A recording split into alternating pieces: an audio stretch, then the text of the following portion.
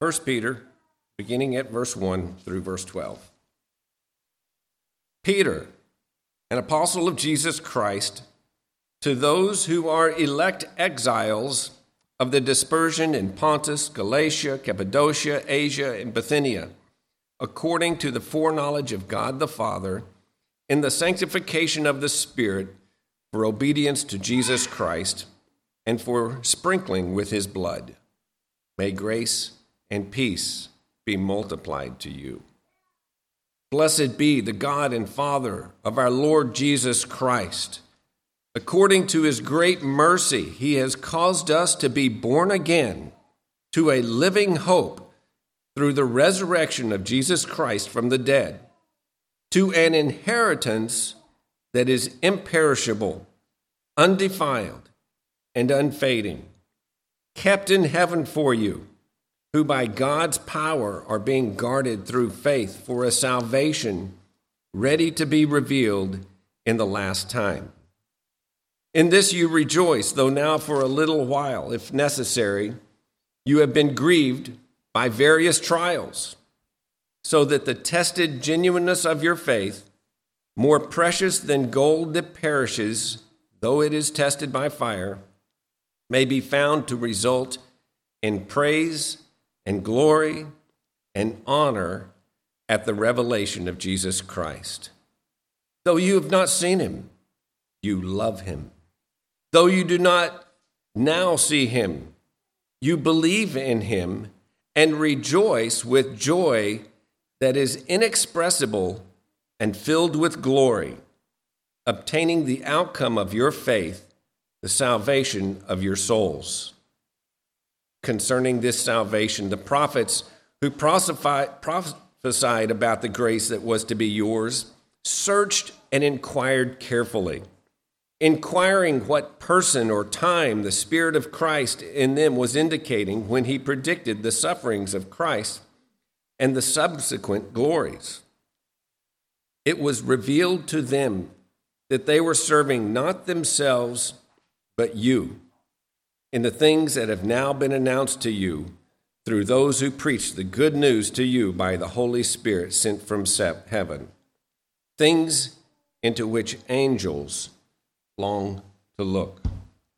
May God bless to us this morning the reading, hearing, and understanding of his holy word.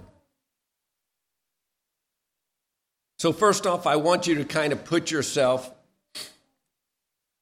in the picture of these people who the Apostle Peter was writing to. And just kind of for that context, going into the first couple of verses, I'm just going to hone in on a couple of the words where it talks about to the elect exiles. So, and I might take those in a little bit reverse order, but first that idea of being an exile. Most of us probably have lived in the same place for a long time. And we're comfortable in many of our surroundings. We have our homes. We have our state. And we have our country that we're very familiar with. Picture yourself as an exile. Someone who is displaced. Now, I'm not trying to get in anything political here or anything, but we all know down at our southern border, there's a lot of migrants coming into the U.S. These are people who have been displaced from their normal home, trying to come and find a home somewhere. These are people who have no economic status. These are people who have no political status. These are people who, many to us, have no social status. They are isolated, really, from any community. We had a person in our congregation in Springs Reformed a month ago, a young gal who went to Europe for a month to do short-term missions. And who was she working with? She was working with Ukrainian exiles. And it's a whole different type of thing that I'm not sure I can even really understand and relate to. I've always had my home. Even though I've traveled about, I've always had a passport and known what to call home. But this language to the exiles who were being dispersed, it's physical, but it also relates to every one of us. Because Paul tells us to think consciously that our citizenship is in heaven. And that we are sojourners on this earth. We are not to build. Now, I own a home. I enjoy it. But that is not to be where I place my hope and trust. I am to look forward to heaven. So we are all to kind of see ourselves in this same sort of category as an exile. We're out of place on this earth. It is not our home. Yet at the same time, we're told that we're chosen by God. Now, to help us kind of get a sense of this as well, think of the Ukrainian in current modern day time right now, the people at the border, the Ukrainians, and throughout history, there's never been a time which there weren't migrations of people. Abraham was told to leave his country. All right? How many times were the Jews in the Old Testament exiles in a foreign land? And so this concept should not be new to us as believers. So stop and think about the people at these borders, these people who are being migrated, these people who are exiles in a land not their own. You think they feel chosen? Isn't that kind of ironic? Chosen for what?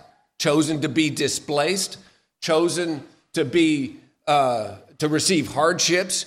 Chosen to be alienated? Chosen to be an outcast to society? Thanks a lot. But it's just a reminder to us, election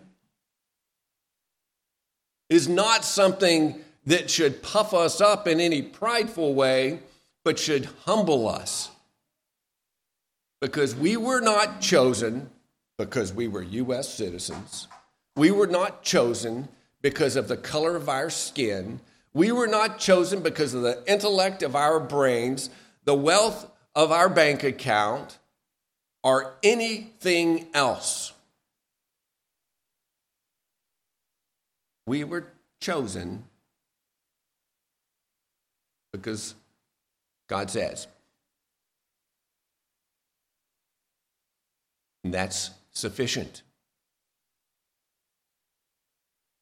So the idea should humble us because it's not from anything within us that provides us any sort of, think of the exiles. Should they go to the border and say, don't you know who I am? You need to come offer me a good place to live and a good job and everything? Because, no, that's not how it works.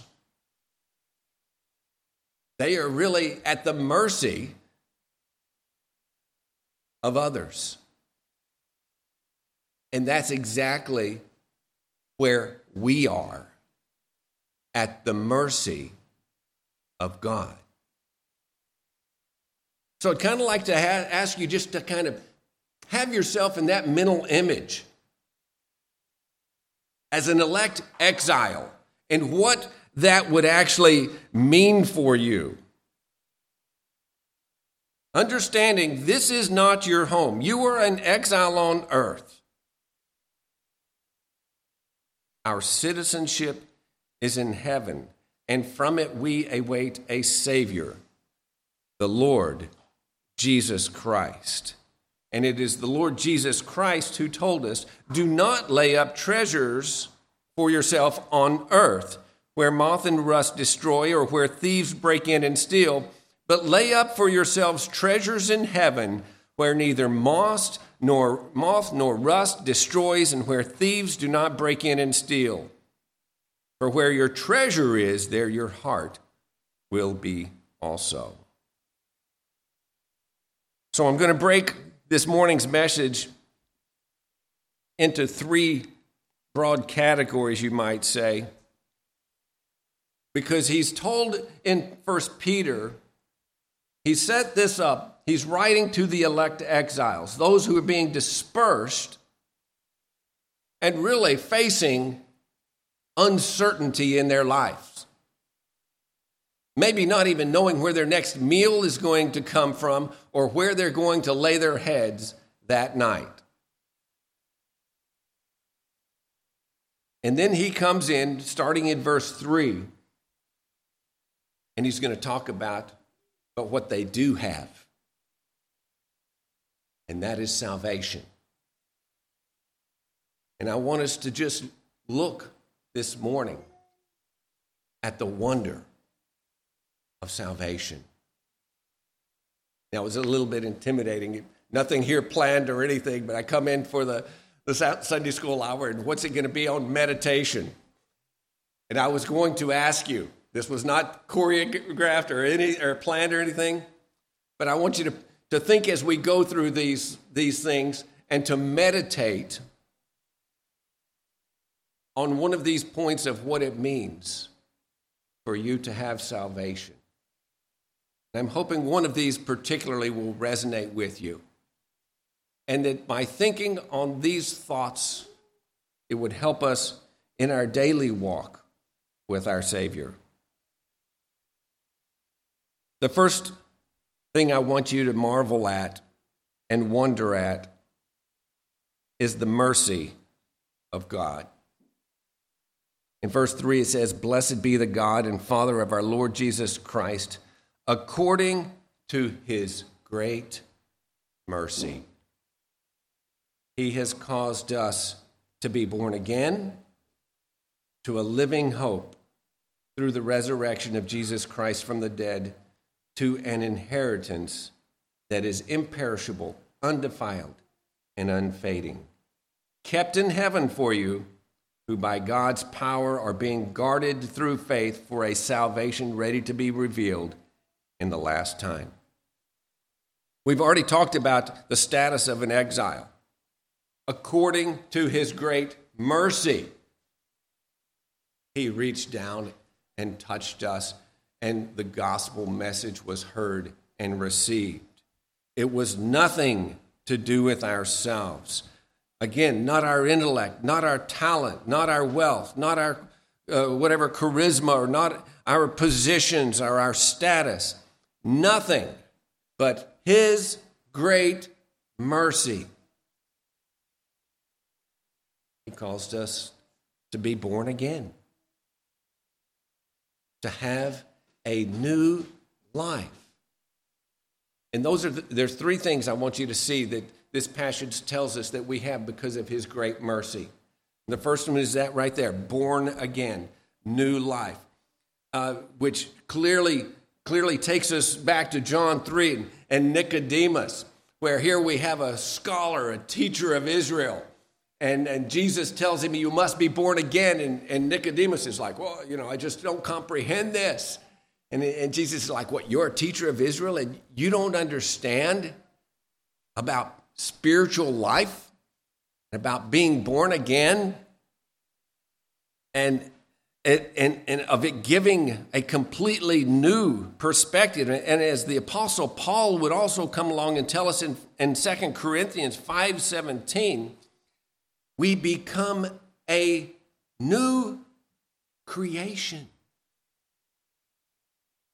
I was having a discussion with a young man a few months ago, and he was having struggle with this idea, and it's a good one to struggle with, this idea of a new creation. The problem was he was talking about, I need to go back to church and everything because I need to kind of clean up my life. Like going to church in Christianity is some sort of 12-step program.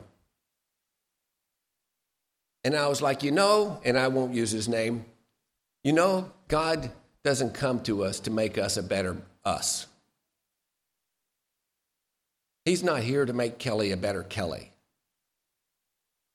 He's here to make me a new creation in him. He's here to change my life. The way I see, the way I look. God's not here for me to be a better me. He calls us by his great mercy to be born again, to have new life. For that which is born of the flesh is of the flesh and will perish. But that is born of the Spirit will live. Not only by his great mercy are we born again, but it says we have a living hope. Makes sense that if we get new life, we have a living hope. We live in a society that is, the percentages are going up exponentially. Suicide has always been a tragedy in every society.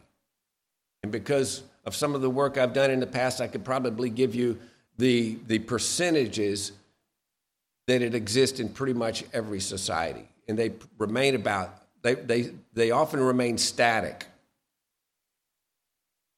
But they're going up. And I've seen them trickling up. Why?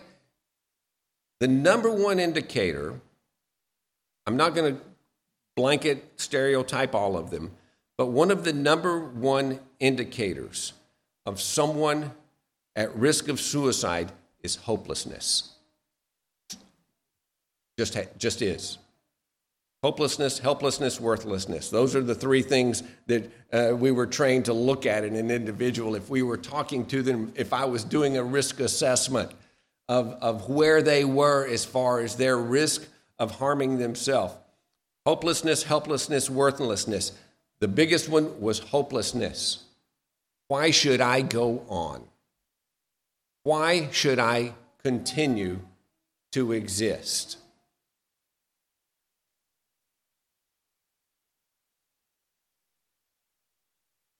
Jesus, by giving new life, answers that question. The Sunday school class was talking about all forms of meditation that really have tried to just hijack the whole concept of it. And all of these things are trying to find hope and purpose in things that are meaningless and useful or useless. Jesus Christ, through his death on the cross and through his resurrection, the power of his resurrection, gives purpose and meaning. We are not just hamsters in a cage running around. We are not just mice being taught to work through a maze, hitting dead ends. We are made in the image of God. And when God quickens our hearts, brings new life, it makes sense. We find hope to continue, to go on, to not just continue and to go on, but to actually accomplish not what we want, but because our new life and our new creation, we want to accomplish what he is creating and doing within us. Rather than despair, hope gives a sense of the future. So, by his great mercy, we are born again to a living hope. And given the third part that I want you to see here, given to us in salvation by his great mercy, is an inheritance stored up in heaven. Most of us naturally have this concept of inheritance. Oh, it's what I personally maybe have accumulated over the course of my life, and I know that, someday I'm going to die, and so I get a will or something and set it up of how all of my possessions and things are going to be distributed to my kids or family. And it's very often that way, and so we look at very commonly to a human inheritance. We even look at stories like the prodigal son who went to his father and said, that inheritance that you've been saving up, I'd like to have some of it now. But God gives us this, an inheritance stored up for us in heaven. And it gives us three things about this inheritance. Not only in eternal life, the whole idea of what we're going to inherit is kind of beyond our comprehension because it's stored up in heaven. I can have a comprehension of maybe an inheritance here on earth, all right? I have a concept of material goods. I have a concept of financial things or anything. Heaven? But there's an inheritance stored up for us by his great mercy in heaven, which is going to be far beyond anything that we can imagine here on this earth as far as value. And here is the other great contrast that the apostle draws for us from this inheritance. It's imperishable. Everything we have on this earth is perishable. What God has for you is imperishable. Undefiled.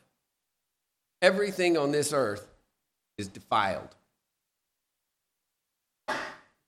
Sorry. In heaven, it's undefiled. Unfading. When I was reading that and thinking about the unfading part, okay, I live in Colorado, and there was a time I've driven I-70 more times than many people ever want to. I'm one of these who actually enjoys driving through Kansas. I like being able to see the scenery and all. And I was actually leaving western Kansas, getting into eastern Colorado, and it was that time of day where the sun was setting. And I'm telling you, it was an incredible sunset. It was one of those that just takes your breath away, all right? It was such an amazing sunset, I had to pull my car over. And I just got out and I just sat there and was watching it. For about 10, 15 minutes, and then guess what happened to it? It faded. I don't care what glory you find on this earth. What Christ has for us as an inheritance in heaven is far surpassing and will never fade. Can you imagine being so overwhelmed that you want to get out your car and just stare at something, and you can just stay there as long as you want because it's not going away?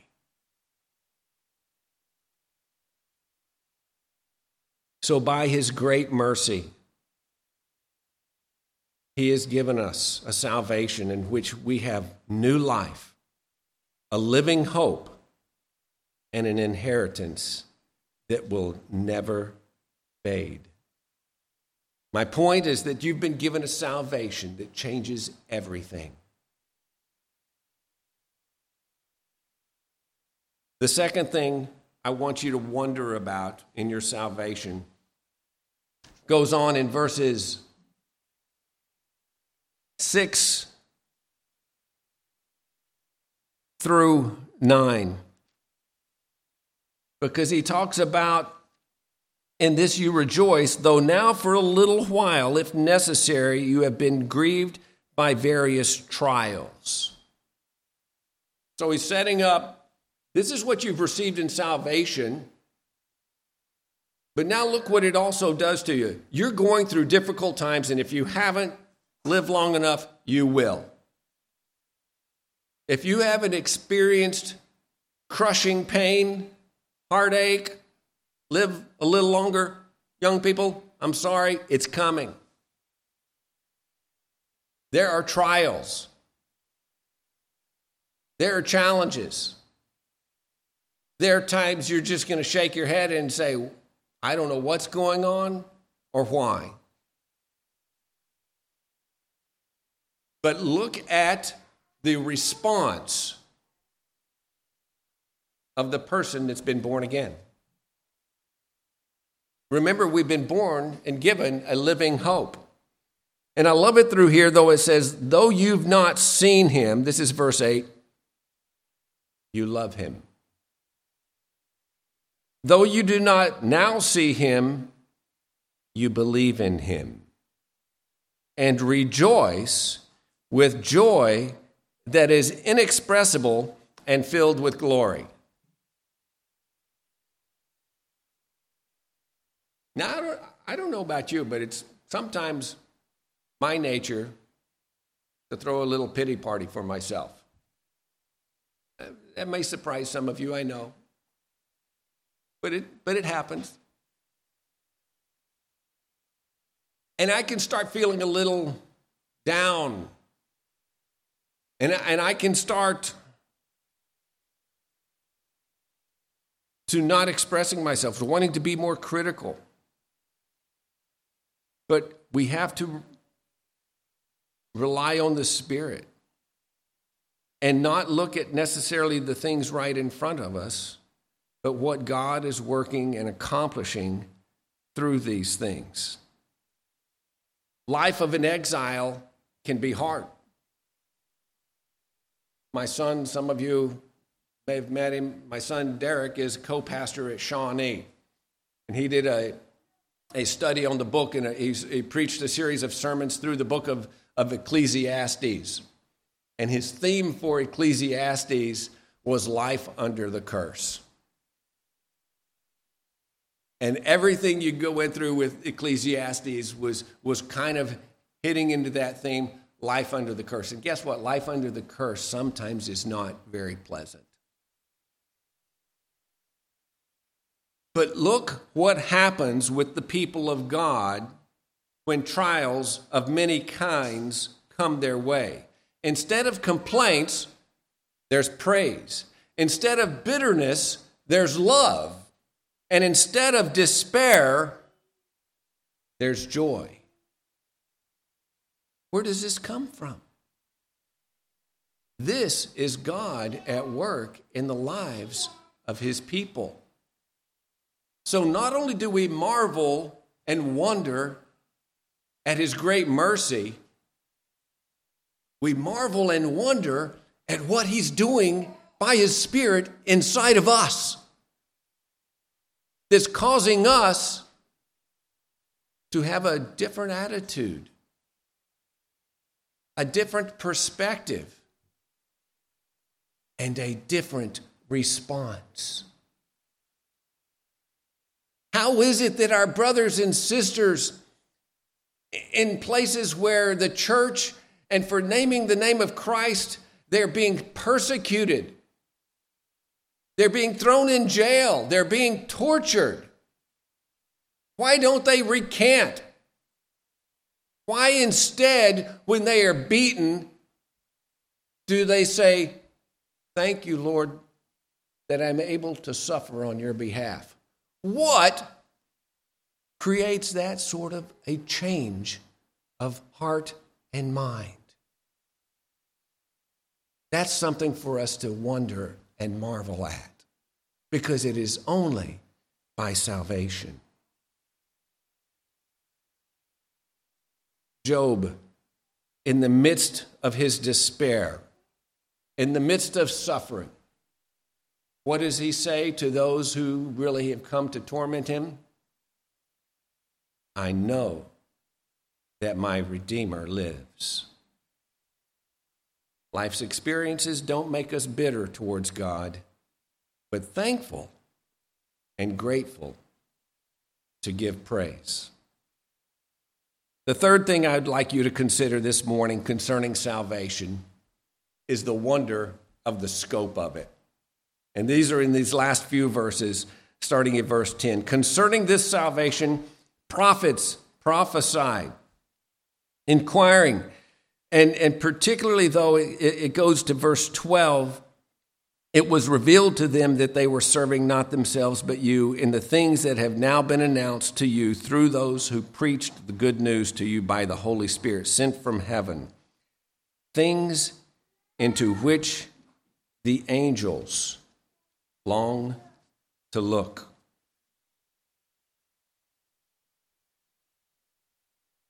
This thing, this salvation that Christ has accomplished, it's cosmic. It's so far greater than we can even comprehend. Think of the first time you saw something under a microscope. And you saw all sorts of things that you never even knew existed. This last fall, I'm wanting to get back into fly fishing. And so I'm something my wife and I do. So I actually went to an angler's shop and hired a guide to take us up on the Arkansas River to give us some fly fishing classes. And so we were out there fishing and getting to chat with our guide there a little while. And so he, by his day job, he was a high school biology teacher. And so mainly he did his guide work on weekends and summers. And so we were talking to him and about different aspects of, and he was at one point, talking to me about how, the real fly fishermen, you have to understand, I'm a person who says they call it fishing for a reason, not catching. Because I just like fishing. I don't care if I catch. If some dumb fish happens to get on the other side of my hook, okay, good for him. But the real fly fishermen, they'll want to go and they'll look under rocks and they'll want to see what bugs are out there, and they're going to want to see all of these things and name them. And he's like, yeah, it was really funny, though, because he says a lot of my high school students, I ask them what they're going to do in the summer, and they're talking about wanting to go splash around in the Arkansas River. And he said he just chuckles because then he knows coming up in their class, he has samples of the Arkansas River, and they're going to look at what's in that water under a microscope. And he says, many times, not the stereotype, but he says, many times when the girls see what's in that river, they never want to touch that water again. There's a lot more that we don't know than what we do know. And whether it's looking under the microscope or gazing up into some beautiful starlit night, it's the same sort of thing, only in an opposite direction. If you get it out a telescope and you're like, whoa, there's a lot more stars than I ever realized.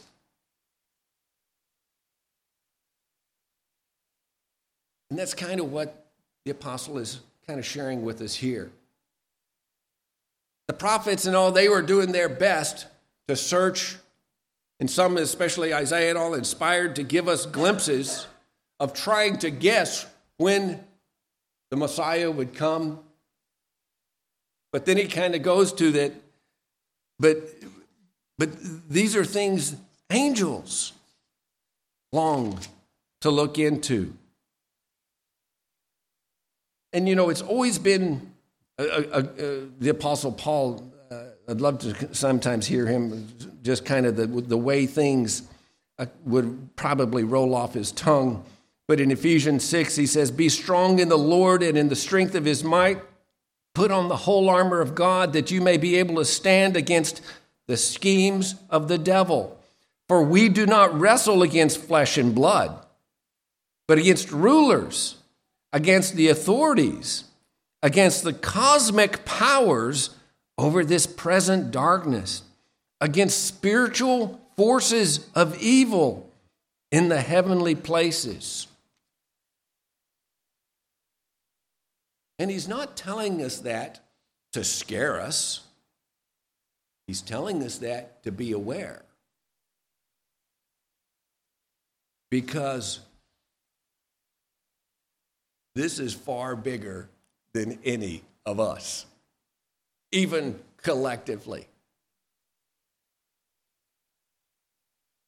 We are simply one elect exile.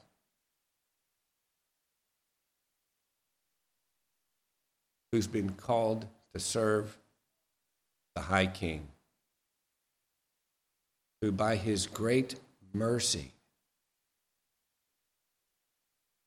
has given us new life, who has given us a living hope, who has secured for us an inheritance in heaven. You should just marvel and wonder at that. Who has come into your life and changed everything. The way you see your future, the way you see your job, the way you see your family, the way you read the news, everything that you say, do, or think. Because it's no longer for you, it's for him. You should marvel at what God, through Jesus Christ, and the power of his Spirit is doing in your life. Because it's sure not on you. It's not, I think I can, I'm just going to be a better person. And you should marvel that in the vastness of this universe, from the tiniest microcosm to the furthest galaxy, you have been chosen to be his child. Salvation is something to marvel and wonder at repeatedly. Let us pray. Heavenly Father, we thank you. It's a simple word that we say, salvation, but yet, how magnificent and how glorious.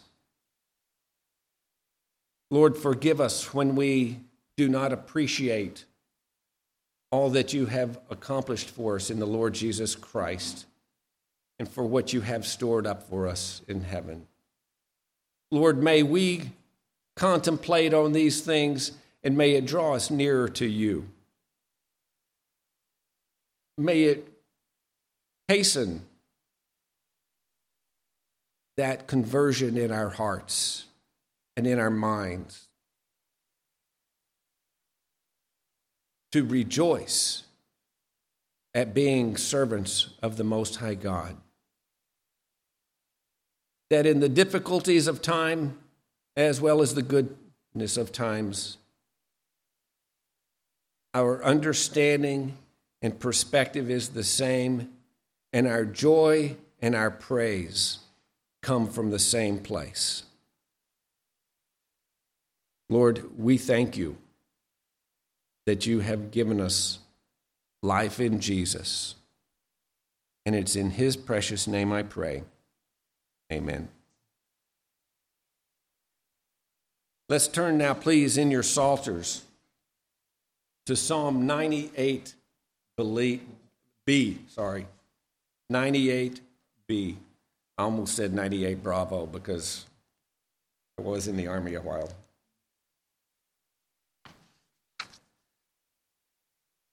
To the Lord, O sing a new song for the wonders he has done. Let's stand as we sing Psalm 98A, or B.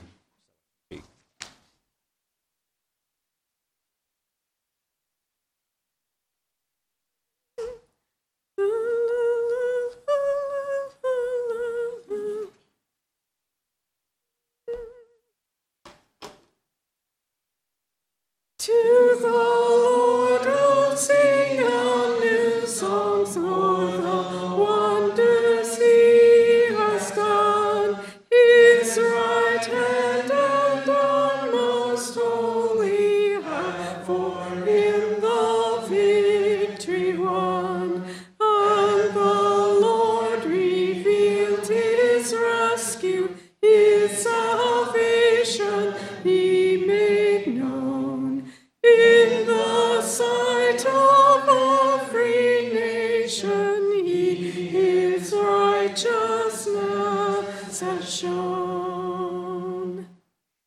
He recalled his love for Israel, and to them has faithful been.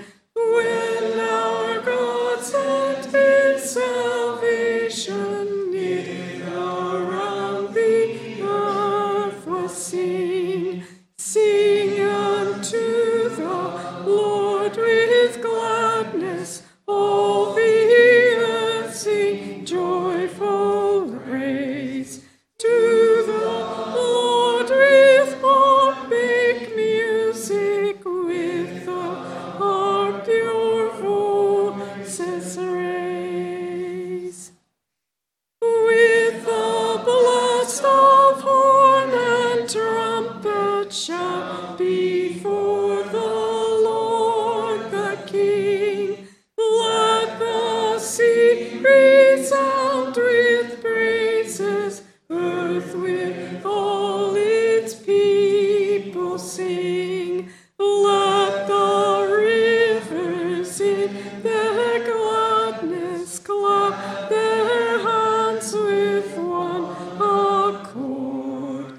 Let the mountains sing together and rejoice before the Lord. For most surely he is coming, judge of all the earth to be. Justly he will judge the peoples and the world with equity. Receive now the benediction. Now may the love of God, the grace of the Lord Jesus Christ, and the fellowship of the Holy Spirit be yours now and forevermore. Amen. Amen. Psalm 72F.